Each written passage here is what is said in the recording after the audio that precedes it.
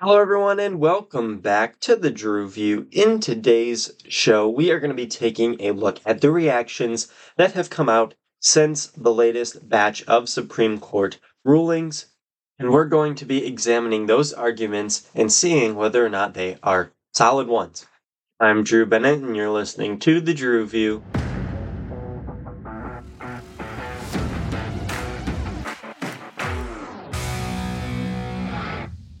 Alrighty, folks, thank you guys for tuning in for another episode of the show. If you're wondering why today's episode was posted a little bit later, there are a few reasons. Number one, I intentionally did this because chances are you probably did not listen to one or two of my last couple of episodes because of the holiday, either having work off or anything like that. So I wanted you to have time to go back and listen to those episodes. If you haven't already, make sure and do that. I talk about the ending of affirmative action and the case that came out with that, and talked a little bit about the student loan forgiveness, and then I just wished you guys a happy 4th of July. So hopefully you guys had a great time, you enjoyed your holiday, you were able to celebrate or spend some time with friends and family, and then you were able to come back here and listen to the Drew View. So that is why this episode is up a little bit later. Also, because I didn't really want to record an episode on the 4th of July because I was doing things with my friends and family, so you're getting this episode a little bit later than normal. Sorry about any inconveniences there, but let's get on with the episode. So basically what I wanted to do is I wanted to take all of these different arguments that have come out since the Supreme Court made its rulings, and what I wanted to do is break those arguments down and say, okay, this is where they're wrong, or this is where we need to change our thinking about these things, because I think a lot of people, if they don't really look at American history and the way the political system works, and especially if they don't look at the Constitution, they don't really understand much about the Supreme Court. And it's even elected officials that are making these arguments where it's like, okay, come on, you gotta stop. Like, you're an elected official, you work for the government, you're an elected official. How do you not know these things? Have you not read the Constitution? Have you not, like, it's very basic things where it's like, wow, that just really makes you look ignorant. So I wanted to break this down because I think we need to be careful when we talk about these things. So that's kind of what I'm going to be doing in today's episode. We're going to talk especially about the arguments that other lawmakers make when they're talking about the Supreme Court and what they say the solution is. So I think that there are enough that have come out from only lawmakers where I basically am only going to talk about lawmakers and their opinions on the court. We're not even going to get into public opinion or what just everyday people have said, because I don't even think there's any need to when we have lawmakers who are making themselves look so ignorant. So, without further ado, let's start off with the first one, and that is from none other than Alexandria Ocasio-Cortez, AOC. So, AOC I put her first because everybody knows she just likes to make a fool out of herself. So why not put her first, and we'll talk about her opinion first. So what is her argument? She says, to begin, she says that one of the justices on the Supreme Court themselves has said that the court is going too far, that they are expanding their role and trying to legislate and become Congress itself.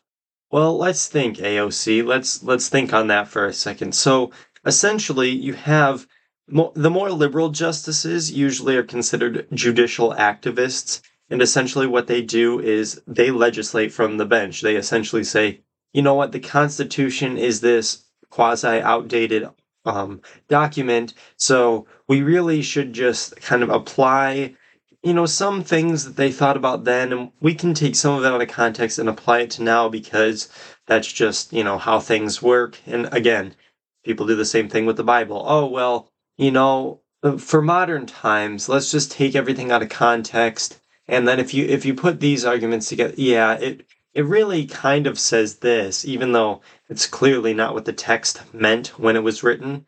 So you have the two sides. You have judicial activists who usually try and legislate from the bench. Those are typically your left-leaning, your liberal justices. And then you also have your more conservative justices. And what do I mean by conservative? It means they are constitutional, like strict constitutionalists. They say, this is what is written. This is what we're going with. We're not switching the words out. We're, as it was written, what were the founders thinking? Apply it to each situation. And that's typically the more conservative point of view, because you're conserving the Constitution and the ideals of the founding. Now, your judicial activists say, oh, well, that's all outdated. We got to change with the times. The Constitution is a living document that should be changing and morphing and this and that, which is true if we're talking about amendments. Like, you can amend the Constitution, but you shouldn't be taking the Constitution out of context in order to push a certain political viewpoint. So it's funny to me that now AOC is concerned about legislating from the bench, such as what was done in Roe v. Wade when that was decided. They were literally legislating from the bench. That's exactly what they were doing. They said, well, the Constitution doesn't give you a right to privacy. It doesn't give you a right to an abortion. But if we use this, and this, jumble it all together, shake it all up, and throw it all out, we can say that, yeah, if you add all this together and mix it up and take it all out of context, yeah, there's a right to privacy in there somewhere where, well, you see, you got to kind of do some searching, but there is. And so that has been the liberal way to do things. The more liberal justices, that's how they've gotten things accomplished through the courts for many years now. It's a common thing. People know liberal justices are usually judicial activists. You learn this in any basic government class. You learn this in AP Gov, big time. And I took AP US Government Politics. That's what that class is, AP Gov. And when I took that class, we talk about left-leaning justices. Usually tend to be judicial activists. Conservative appointed justices usually tend to be strict constitutionalists. Now, that's not always the case, but 9 times out of 10, that holds true. So you have this situation where AOC is getting on and she's saying, well, even one of the justices on the court are saying that they've gone too far and now they're just starting to legislate from the bench. It's like, oh, you mean the thing that the more liberal, left-leaning justices have been doing since, I don't know, like the get-go? They've done that for years, hundreds of years. Well, at least tens of, a lot of years. That's all I'm going to say. I don't know exactly when the whole difference between strict constitutionalist and judicial activist, when that kind of broke. That I don't necessarily know, but it's been happening for a long time. So for her to get on and just be so ignorant as to say, oh, well, you see, even one of the justices said that they're just trying to legislate from the bench. It's like, are you sure that's not a conservative justice that told you that? Because that's what liberal justices have been doing since they became appointed. Then comes the good old leftist fear-mongering. She goes, we really have to focus on the danger of this court and all the horrible things that they're doing. They're just abusing their power. AOC, listen, the court is meant to decide whether or not something is constitutional. When they decide that something's unconstitutional, how is that an abuse of power? They are literally doing what they are meant to do. That is literally why they are put in place to begin with. To decide and to provide a check and balance. I know you learned about checks and balances and separation of powers. They gave the courts, Marbury versus Madison. Come on. I know this is a lot of history here. Marbury versus Madison established judicial review. Judicial review, okay, that's kind of what the courts are meant to do. That's the separation of powers. And it provides a check on some of the other branches. So we have to get that out of our heads that, they're just abusing their power. They're going above and beyond. No. If they're deciding that something is unconstitutional, that is exactly what they're there to do. That is exactly the point of the court. If they can't decide that something's unconstitutional, if you want them to just rubber stamp every single thing that Joe Biden does, every single executive order he issues, every single thing that Congress does, there would be no point for a court.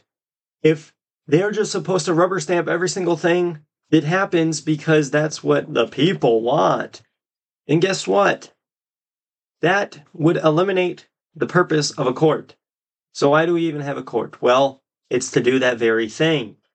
The founders knew that just because the people elected congressmen and a president, that doesn't mean those congressmen and those presidents were always going to make the best decisions. They knew that there had to be some check on their power. And what did they do? They established a court to decide whether or not these things were constitutional or not. Now, you can debate back and forth whether or not you think that it's been politicized, this, that, and the third. The biggest thing politicizing it is AOC getting on TV and talking about the danger of the court and how they're abusing their power. And everyone's talking about this right-wing extremist court, this radical court. Stop. That language is exactly what politicizes the court. If you notice, when you go in for an election, if you're electing a judge or anything like that, or a state Supreme Court, anything like that. So when you go, let's say, I live in the state of Michigan. When I go to vote, if I were to vote for a Michigan Supreme Court justice, I would go on there, or a Supreme Court judge. I don't know what it's called at the state level, but anywho, if I go in there and I'm looking at somebody, it's not going to be under the partisan, Republican Democrat ticket. It's under a nonpartisan section. It's supposed to be nonpartisan. The courts are supposed to be nonpartisan. That is exactly why you have people like Chief Justice John Roberts. He was appointed by a conservative, but he sides with the liberals probably more times than he sides with the conservatives. It's because it's not just a black and white situation. It's not just a Republican, Democrat. No, what they are put in place to do, and they know this, you might not, but that's not their fault, but their job is to decide when a case comes before them, whether something is constitutional or not. Period. End of discussion. Not whether my party supports this or your party supports that. That's why they're not elected.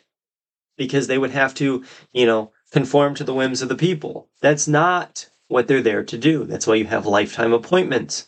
Because no one's going to be influencing them. They're not going to be able to, go make a name for themselves. They're literally there for their entire life, or until they want to step down or anything like that. But they're there until they say, you know what, I'm done, to make those decisions based on whatever they believe, not based off of what the people think at the time.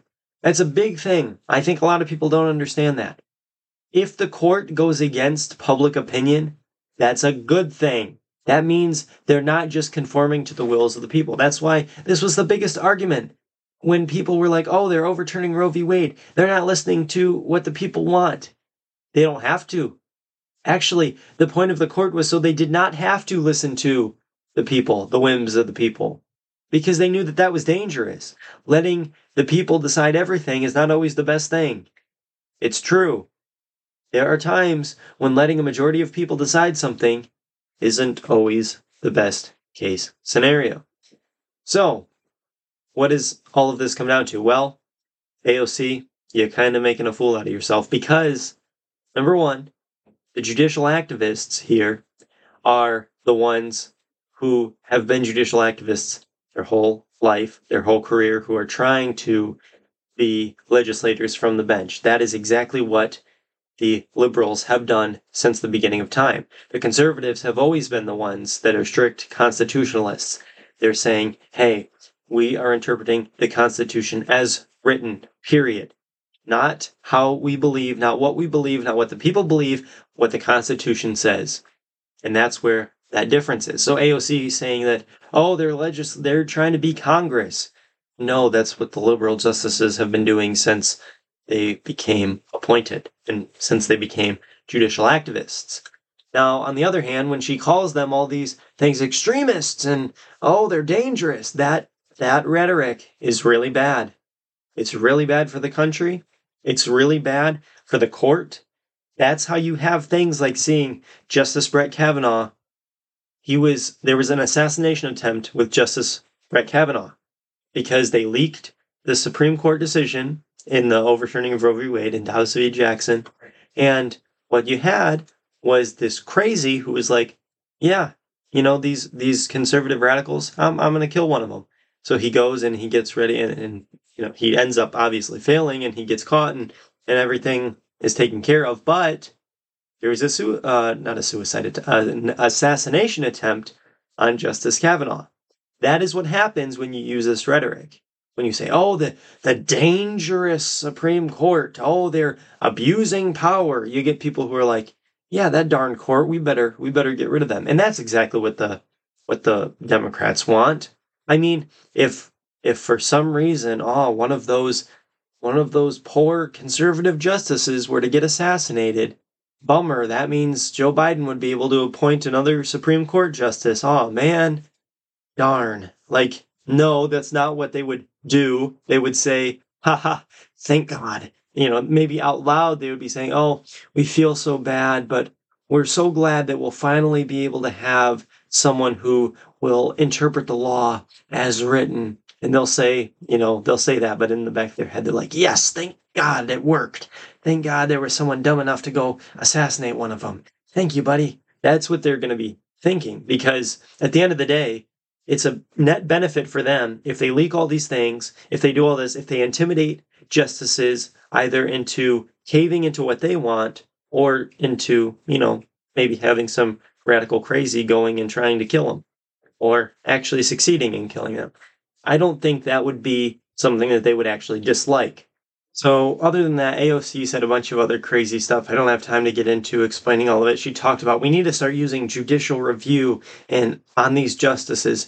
She just made a fool out of herself. She was talking about these things that it's like, what are you even talking about? That doesn't even make sense. Whatever she was jumbling on about, you can tell she hasn't even decided to pick up a copy of the Constitution, which, I mean, I would be glad to send her one. Hillsdale College sends out little pocket constitutions to people. I'm sure they would send her one. Just about anybody, I think, would send AOC a pocket constitution if she'd like one, to read it a little bit. She can also look at Marbury versus Madison and what judicial review actually is, but, that would be, obviously out of her wheelhouse. But anyway, let's go on to the next person. I believe it was Ted Lieu. Ted Lieu said this. He said, we have a radical extreme supermajority on the Supreme Court, and I am totally in favor of packing the court. Now, even Biden can look at history and see that is a stupid idea, that is a completely stupid idea. And that guy doesn't have all of his faculties. We know that, to be sure. Now, what he said, and obviously what he's been told, is that you can't do this because look at FDR. FDR was one of the most popular presidents of all time at the time he was president. He was he was super popular with the people. Everybody liked him. He did these fireside chats. Oh, FDR. Again, looking back, his policies were kind of garbage, but that's neither here nor there. Now, he decided, maybe we should look into packing the court, maybe adding some more justices to the court. And as soon as he mentioned that, his popularity dropped. Now, if he would have ran again for that would have been a fourth term, I think, he probably would have not been elected because he probably would have been beaten by somebody else because, again, packing the court is not popular with the American people. They say, again, even Biden has come out and said it will forever politicize the court.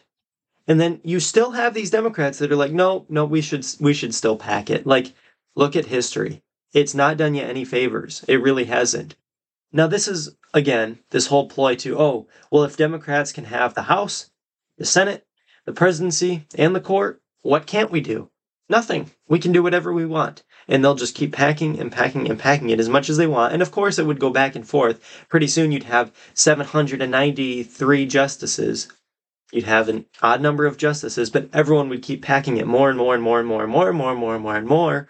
And you'd have a Supreme Court so big that it would just be useless because everyone would just keep adding justices until it fit their side. So essentially, you get to a point now where, what are we going to do? Everyone's talking about, the Democrats, they just want to get rid of this court. They just want to say, you know what, let's just impeach them. AOC says impeachment's on the table. Ted Lieu says we got to launch ethics investigations. All of these people are saying that the court's horrible. Now, what have they actually done? They struck down affirmative action, which, even if you're saying, oh, they're against the will of the people, a majority of people oppose affirmative action. I just want to make that loud and clear. Yes, they upended Roe v. Wade. They overturned Roe v. Wade. Boo-hoo, whatever. That's the one where you could make that argument or whatever. The student loan debt, or the student loan forgiveness plan, whatever it is, that was an executive order. That was not passed by Congress. That was passed by Joe Biden. He went forward with it because he wanted to get a Democratic House and Senate. It worked in the Senate, not in the House, but that's neither here nor there. He wanted to do something popular with younger Americans to get them out and voting. Now, of course, what are they going to do? Well, they're going to use the Supreme Court's decisions, and they're going to do exactly what they did in the midterms. They're going to try and run on, you have to elect us so we can oppose this radical court. Well, you see, it's not going to work this time because people actually didn't like affirmative action. A lot of the people who vote in these elections are, in presidential elections too, they're older people. Older people who have all of their student loans paid off do not want to spend their money, their taxes, on these people who majored in gender studies and aren't going to ever get their degrees paid off. It's that simple. So you're going to see people saying, you know what? I actually agree with the court. I agree with the court on a couple of these things. If the student loan forgiveness thing is that important and people want to pass it that badly, put it through Congress. The only reason you're not doing that is because you know it won't pass. It's a bunch of garbage. So anyway, that's kind of where it's at. We have to, number one, stop calling the court so politicized and saying it's extreme and saying it's this and that, because then you upend every single ounce of, some people will say, yeah, I don't really trust the president or Congress, but, at least we got the Supreme Court. If you get rid of that, we're toast. But we just have to kind of get rid of that rhetoric. We need to say, okay, the Supreme Court's not always going to do what the people want. The Supreme Court's not always going to rule in my favor. That's the whole point of the Supreme Court. The Supreme Court is not supposed to be politicized. Simple as there it is. So hopefully you guys enjoyed this episode. I know there was quite a bit in there in a short amount of time. Hopefully you enjoyed it. I'm going to end now with my closing prayer. Dear Heavenly Father, you're a great and mighty God. I want to thank you for this day. I want to thank you for a chance for me to come on and speak into this microphone. Lord, I pray for our Supreme Court. Just give them wisdom. Give our leaders wisdom as they have to walk through these crazy situations going on in our world. And Lord, just help them to make decisions that will glorify you and help us to be more like you in all that we do. In your name we pray. Amen.